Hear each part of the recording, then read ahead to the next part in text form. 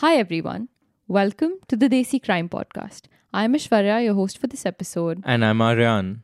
Before we start the case for today, we want all of you to go over to our Patreon and subscribe for amazing exclusive features like merch, awesome extra episodes, early access episodes, video calls with us, and more. To help the podcast out and to avail these benefits, go to www.patreon.com/desicrime and select a tier that works best for you. We also want to thank our newest patrons, Muriha, Deepthi, and Shreya, for helping run this podcast. Almost 2 years ago, in June of 2020, as the world was protesting the unlawful death of George Floyd, caused by a cop who stepped on his neck for over 9 minutes, India was fighting its own case of police brutality. We brought that case to you 2 years ago, and since then, new, harrowing developments in the case have led us to bring to you another episode. This episode goes to the countless people who are hurt or lose their life at the hands of those meant to protect us. This episode goes to all of those cases that never got a protest, people that were turned into mere statistics of violence at the hands of the police. This episode goes to Jayaraj and Bennix and their family that still mourns their loss today. This is their story.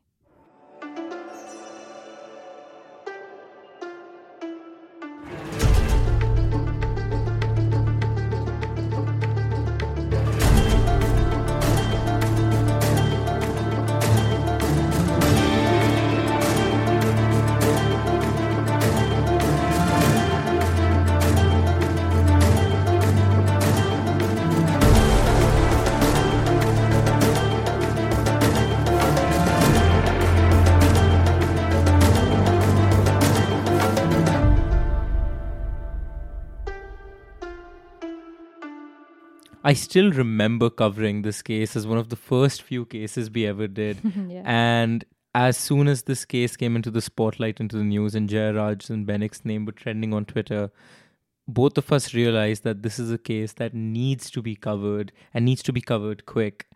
Recently, for those of our listeners who do not know, Aishwarya and I have started putting reels on our Instagram that are short summaries of cases from around the world and focusing on South Asia, as we always do. And we were going back and making reels of cases we've already covered, of which Jayaraj and Bennix was one such case. We were not aware that there was any development in the case until we revised our information and research for that particular reel. And you can check out our reels on our Instagram at Desi Crime, but that's besides the point. As we were diving into the research for the reel, it turns out there is so much more that has happened, including a CBI investigation, including people being criminalized, and we simply couldn't not record another episode. But what scares me is the old adage, the old saying that one person is a story, but 1,000 is a statistic. Yeah. And there are so many cases, so many victims of police brutality. But unfortunately, we've grown up in a country not only watching police beat up people, but seen it being glorified in movies. Singham, for example. The normalization is what is scary to me, Aryan. Our police stations don't have cameras to the extent that those in the US do. Our interrogations aren't recorded. Our cops don't have body cams. In fact, I found this stat during my research into this case. It was in December of 2020, after this case, that the Supreme Court mandated that all police stations install CCTV and night vision cameras on their premises and that all police interrogations be video recorded. That's big. In December of 2020, That's though. big. I find that incredibly appalling. As big of a move that is, the fact that it came in December of 2020. And according to the National Campaign Against Torture, which is an Indian rights group based in New Delhi, at least 1,731 people were killed in police custody in 2019. Compare that to the fact that between 2005 and 2010, only 21 police officers were convicted for crimes of police brutality against the people in their custody. But this case shows you that no matter what measures you take, if you don't train your cops right and don't change the culture of policing within India, things will hardly change. I say that because the police station where Jayaraj and Bennix were being held did have CCTV cameras. But there is change, and this case was a harbinger of change in the Indian policing system. As a reminder for our listeners and for me, frankly, Ashwarya, tell us who were Jayaraj and who was Bennix and what happened to them 2 years ago. So, 2020 was the year that the lives of everyone in this world changed. We experienced a historical event that all our children will read about in their history books 20 years from now. Don't name it. It was a global pandemic, it has to be said. We saw a global pandemic ravage the world, one country at a time, one family at a time. As of today, 6 million people have died of COVID, and in India, that number is somewhere around 500,000 deaths. All of that began in 2020. But death was the worst case scenario, obviously. For a lot of families in India, even if they didn't lose a family member, they lost their jobs, their businesses took a hit, and they didn't have a running income to feed themselves. And nobody knew how long this was going to last. Today, 2 years later, the nightmare still hasn't completely ended. At the time, though, a vaccine was very far away and scientists were only beginning to understand what was actually happening to us. During this chaos, living in Sathankulam in Tuticorin of Tamil Nadu were P. Jayaraj, who was 59 years old, and his son J. Bennix, who was 31 years old. The two men had a life in Sathankulam. They had a family, a shop that they ran. Before COVID hit, life looked up for them. Bennix was just 31, contemplating marriage and hoping to start a new phase in his life. Jayaraj had a wife, Selva Rani, who he loved deeply. Jayaraj and Selva Rani had 4 children, 3 of whom were girls, and Bennix the only son. Naturally, Bennix was the most pampered child. His sisters doted after him, they loved him, protected him, and his parents would give the world up for him. As Bennix grew up, he became a loving son and a caring brother. He was known for having an incredible relationship with all of his sister's children, who also loved him. He was the favorite uncle. Then, of course, COVID hit, and life became tougher. The government ordered curfew times and lockdowns. All shops had to be closed by 8 p.m. every night, ordered the cops, and the people complied. This included APJ Mobiles, the mobile accessory store that Jayaraj and Bennix had owned for many years now. And obviously, the cops were just doing their jobs. If shops needed to be closed by 8 p.m., unfortunately, they must take you into custody if you violate that order, no matter what your personal circumstances are. Or at the very least, give you a warning. Or give you a warning, right. But if they do take you into custody, they're not doing the wrong thing. The cops don't make the rules. The government you elected makes the rules. And when times are tough, sometimes the government rules come at a personal cost. When we previously covered this episode, it was common knowledge that Jayaraj and Bennix had violated lockdown rules. They had kept their shop open past the 8 p.m. curfew time, and that's why the police arrested them. Fair enough. At the time, it was reported that when things went wrong was actually inside police custody after the father-son duo were taken to the police station. That piece of information we now know is an absolute lie and fabrication. No way. Eventually, Aryan, the investigating authorities gathered CCTV footage from a shop right across from APJ Mobiles called King Electricals. This CCTV footage revealed a few key details that changed the nature of this case completely. You know, the fact that whatever happened to poor Jayaraj and Bennix, even if they violated a police curfew by 15 minutes, was already disgusting. Yeah. That you're telling me they didn't even violate? Okay, come on, you just continue. The CCTV footage revealed a few key details that changed the nature of this case completely. Firstly, it revealed that the cops had actually gotten in a small argument with Jayaraj the day before the arrest. On the 18th of June, the camera revealed Jayaraj standing outside his shop with a group of men a few minutes before closing time.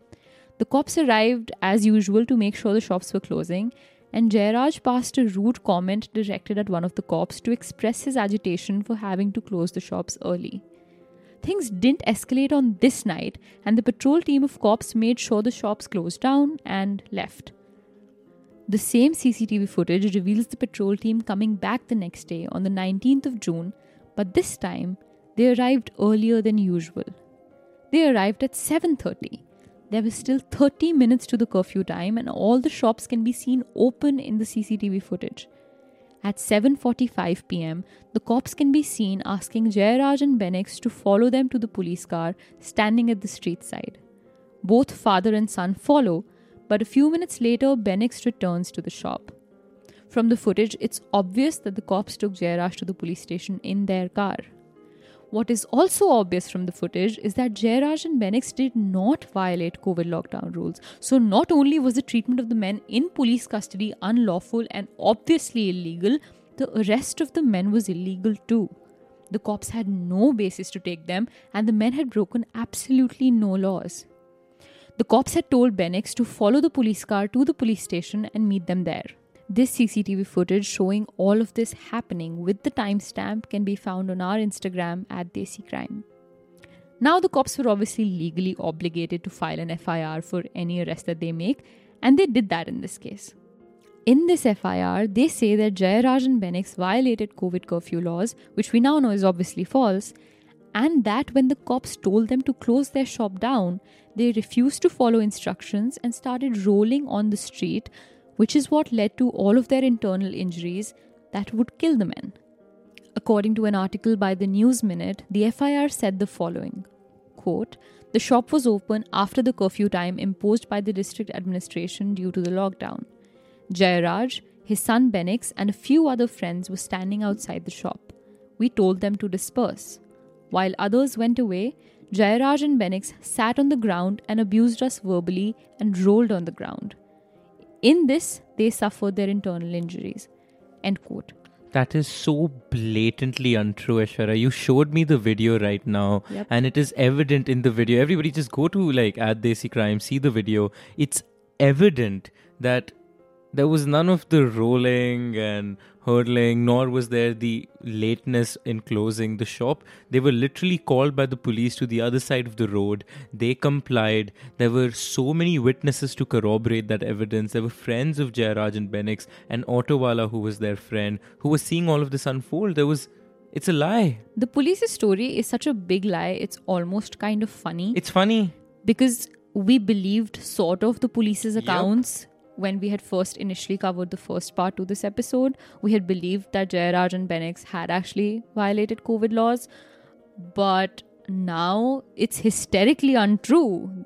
There is no abusing happening. There is no conflict happening in this video. These men are simply called towards the cops and they go. And in part, we believed that story partly of the cops because it seems more rational, I guess. I mean, I don't think both of us would ever believe that such heinous actions were taken on no grounds except a maniacal lust for power. Yeah. And what power does to people. I would have assumed at least there was an altercation, at least there was some, rambling up, some fighting, some arguing. The video is clear. There is none of that. No, there is none of that. The men were completely innocent, and it's proven now more than ever with the new evidence that has come forward. But also, Aryan, I have to ask you, is it physically, biologically, physiologically possible to roll on the street long enough to hurt yourself so bad that you die? Does your body not have a mechanism that tells you to stop doing something like this when it hurts so bad that it'll kill you? And I'll answer my own question on that. Your body does have such a mechanism, and that mechanism is called pain. You feel pain, so you don't kill yourself doing shit like this. There's a reason people don't commit suicide by rolling on the street or by torturing themselves for hours, because it's impossible to kill yourself that way. This is absolutely the stupidest thing I have heard in my entire time covering this podcast. That these two men, with the sheer amount of injuries that they had, died because they themselves were rolling on the street for that long. Didn't you know that the roads in Tamil Nadu have Barbed pikes on them? wire, Yeah, yes. barbed wire pikes. It's like it's... Makes perfect sense. I'm surprised you didn't know that. I did not. Fun fact for all of you. Fun fact. Anyway, so now both Jayaraj and Bennix are in police custody. They were booked under Section 188, which is disobedience to order duly promulgated by a public servant. Section 353, which is the use of force to deter a public servant from duty. Section 269, which is negligent act likely to spread infection of disease dangerous to life. And Section 506(2), which is punishment for criminal intimidation of the Indian Penal Code. When the men don't return for a while, some close friends go over to the police station and what they hear on the inside makes their jaws drop. They can hear the cops shouting. They can hear the men crying. The cops are saying over and over again, "How dare you speak against the police?" One friend in this group was a lawyer and asked to see the men immediately, which, by the way, is a right granted to each and every one of us by the constitution of our country. At the end of this episode, I will go over some basic rights you have if you're ever in police custody. Listen to them, know them, exercise them. But in this case, the police refused to let this friend inside the police station. They refused to let anyone meet the men. For hours, this group of friends waited outside the police station, hearing the men get tortured. Inside the police station, multiple police officers, including volunteers at the police station, took turns torturing the men. A report by India Today claimed, quote, Bennix's lawyer, who was there in the station when the police officials hit the father-son duo, had a horrifying tale to share. Advocate S. Manimaran, an eyewitness to the brutality, said, quote, we were standing out and we were seeing the whole incident from outside through a glass gate. Bennix and his father were beaten. In the morning, there was blood all over the place where they were sitting, end quote. He added that Bennix was beaten so brutally, his flesh was ripped off. He said, quote, I gave them 4 pairs of clothes to change. We had laid down a blanket in the seat of the car when we went to pick them up. Bennix had lost a lot of flesh on his back, and he was a well-built man. The car driver was in tears seeing their state. The spot where Bennix sat was covered in blood. The place where Jayaraj was sitting was also all blood. Those blankets are still with us. They were both beaten to death. End quote. Unbelievable. This is completely insane. This is in a secular democracy where people have rights. Yeah. This is in 2020? 2020, yep. Unbelievable. This was not all. Other eyewitnesses have come forward to claim that Jayaraj and Bennix were bleeding from their rectum and were sodomized while they were in prison. I guess I'll take the gory job of actually defining what sodomizing is, which is the official term for essentially sexually assaulting anally a human being. And it's way more than reprehensible that these 2 innocent men, beyond being beaten, beyond being unlawfully imprisoned in custody, were sexually assaulted. The father and son together. Whether or not the 2 men were sodomized was actually not proven when we had initially conducted this episode and recorded it. Now we definitely know that they were sodomized. The men were sexually assaulted starting at around 8 p.m. that night till about 3:30 a.m. in the morning. When we previously covered this episode, we talked about how later in the morning, the duo were taken to Kovilpatti Hospital. At the hospital, the medical fitness certificate was provided by Dr. Vanilla. We now know that this doctor saw the 2 men in their condition and called the marks on their bleeding bodies, quote, abrasions. However, this ruling by the doctor at the hospital has now been heavily questioned. After this, excuse my language, half-assed medical examination, Jayaraj and Bennix were taken to the magistrate for their remand. A remand is basically a local authority declaring that an accused is fit to be put into custody till they can be presented to a judge. Sathankula magistrate D. Saravanan is the man whose duty it was to examine the men and realize that something was incredibly wrong. But he did anything but fulfill his duty. He didn't even meet the men. He actually stood on his balcony and looked down at the men standing below. The 2 men were surrounded by a team of police officers and weren't even properly visible from up in the balcony a few floors above. From his balcony, D. Saravanan waved his hand to the police to take the men away. After this, on the 20th of June, the men were taken to Kovilpatti sub-jail despite the fact that they absolutely desperately needed medical attention. And had any of the people in this chain of command, including the doctor and the magistrate, done their job right, the 2 men could have been saved. But at the jail, the men were seen by a medical profession who could not believe his eyes when he met the men. According to an article by News 18, quote, when Jayaraj and Bennix were examined by a doctor at the Kovalpatti sub-jail, the reaction from the medical professional was a mixture of puzzlement and shock. Both had suffered serious injuries on their backsides, but their facial expressions revealed little about trauma. In fact, Bennix and Jayaraj were able to walk to the doctor's room in the Kovalpatti sub-jail from their cell, where they were lodged since the day before. Bennix had sported a swollen knee too. How could somebody with such wounds be normal? Asked the doctor.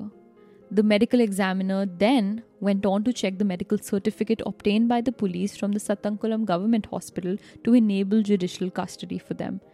The report had recorded, like I said, their wounds as abrasions, a description that the medical examiner at the Kovalpatti sub-jail completely disagreed with.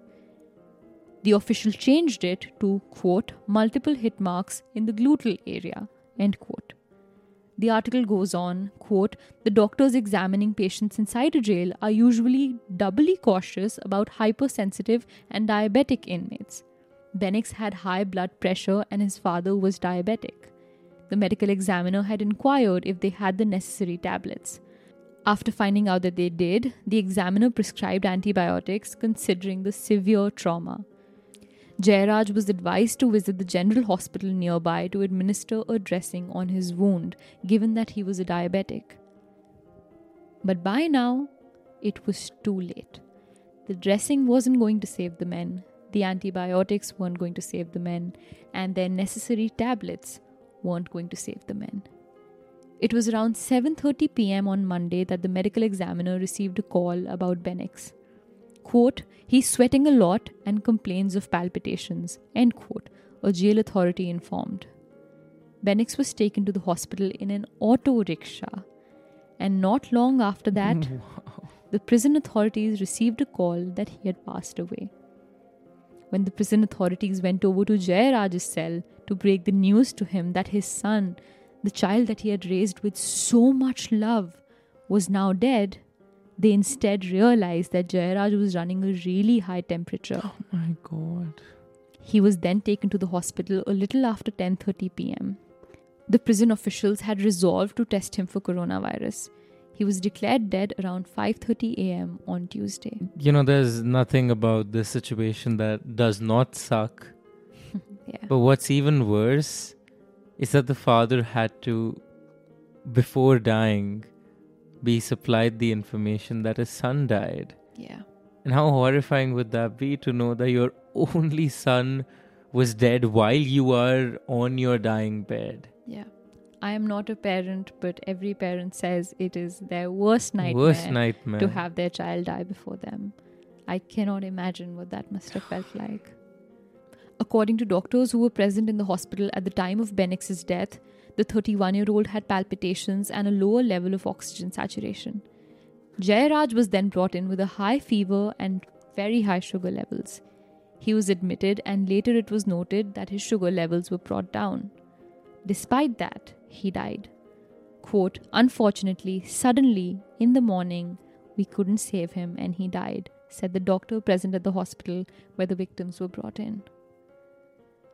The death of the two men brought their communities to the streets in protests that saw more than 1,000 people demanding justice for days on end. But their death brought their family to destruction and pain. The Deccan Herald conducted an interview with one of Bennix's sisters. She said, quote, my mother has not been able to recover from the loss. I'm sure she never will be. She cannot digest the fact that my brother Bennix is no more. My mother's lap still longs for her son and his love, end quote. In fact, Silva Rani moved out of that house in which she had lived with her husband and son shortly after their deaths and hadn't gone back even once until their first death anniversary. Quote, she doesn't want to go back to Sattankulam. Though I have been visiting our house once in a month or so, she's never accompanied me. This is the place where she lived with my father and brother. she does not want to revisit those memories. But she agreed to come because it's their first death anniversary. End quote. Not just Silva Rani, but Bennix's sister said she had a tough job even convincing her children that their mama or uncle will never come back. She said, quote, "Even the other day when we were talking casually, one of my daughters said mama will get her chocolates when they go to Sathankulam. The kids keep looking at photos on our mobile phones whenever they remember my brother. None of us can forget anything. It's quite tough telling the kids that their mama would never come back." End quote. You know, Aryan, in my opinion, the worst emotion one can experience after losing a family member is regret. And Bennix's sister experiences it. That feeling that you could have done things differently and it would have changed the outcome of your loved one's death. There's nothing stronger and more hurtful than that emotion to me. Bennix's sister says she still regrets not picking up Bennix's phone that night. He had called her when Jayaraj was arrested and she assumed it to be a regular phone call to her and she didn't pick up. She said, quote, "I still regret not attending the phone call. If I had attended, I could have spoken to him one last time. Maybe I would have told him to be cool and not get tense about our father's arrest. If only I had attended the call." End quote. Sometimes it's confusing to contemplate why survivor's guilt is such a strong emotion. Yeah. But this is essentially a variation of that, right? Where, of course, somebody could have done something and things wouldn't happen, and the butterfly effect does what the butterfly effect does. But I can only imagine her thinking, I'm still thinking right now, maybe if something was done differently, the smallest of things, just not even those 2 curse words that were said, maybe just saying sorry. But a part of me then feels like we are blaming the victim when we say things could have been done differently. What could have been done differently was that the police system of India would have been different. What could have been done differently was these officers held each other accountable. What could have been done differently was also that they were trained to be better cops, better public servants, not maniacal idiots drunk on power. This is one of those episodes where trying to be funny for me is impossible because there is just apathy. Apathy for a system that produces statistics of police brutality. So yes, maybe if something could have changed, it was his sister calming him down. But I think there are better things and more pertinent things to change. I think if she ever hears this episode, she'll gain some solace from what I you've hope just she said. does. I really hope so. But exactly what you're feeling, Aryan, the entire country felt. This case of police brutality sent shock waves across India, with the Madurai bench of the Madras High Court taking suo motu cognizance of the case, meaning that the court taking on the case without the case being brought to them by a third party. 10 policemen were arrested by the CBI that took over the probe, and 9 of those 10 are still in jail, while one of them died due to COVID. The High Court, in this case, directed the Tuticorin district collector to take control of the police station to enable the magistrate to collect the required documents. This incident represents the first time in the history of the Indian police that a district administration has seized control of a police station. The judges further directed the additional director of Forensic Sciences Department to send a team of experts to collect materials directly from the police station, which was now an active crime scene. The charge sheet produced by the CBI added to the horrors of this case and revealed that they were subjected to several rounds of beatings, sometimes with metal rods. The charge sheet further said that whenever there was a silence in the police station, the inspector urged the staff by asking why there was a silence and thereby instigating them to start a fresh round of beating. They deliberately stripped the men naked so that the beatings would hurt more. In 2019, 2 of the 9 arrested inspectors, S. Sridhar and P. Raghu Ganesh, demanded bail, which was denied by the courts. The 9 of them now wait in prison, accused of third-degree murder, awaiting trial which has seen numerous delays due to COVID. The family still awaits justice.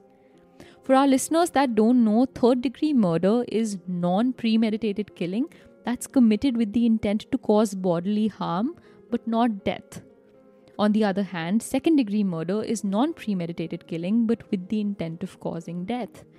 To many people, this seems like an unnecessary distinction between second degree and third degree murder, which is why, fun fact, in the US, only 3 out of 50 states even recognize third degree murder as a subcategory.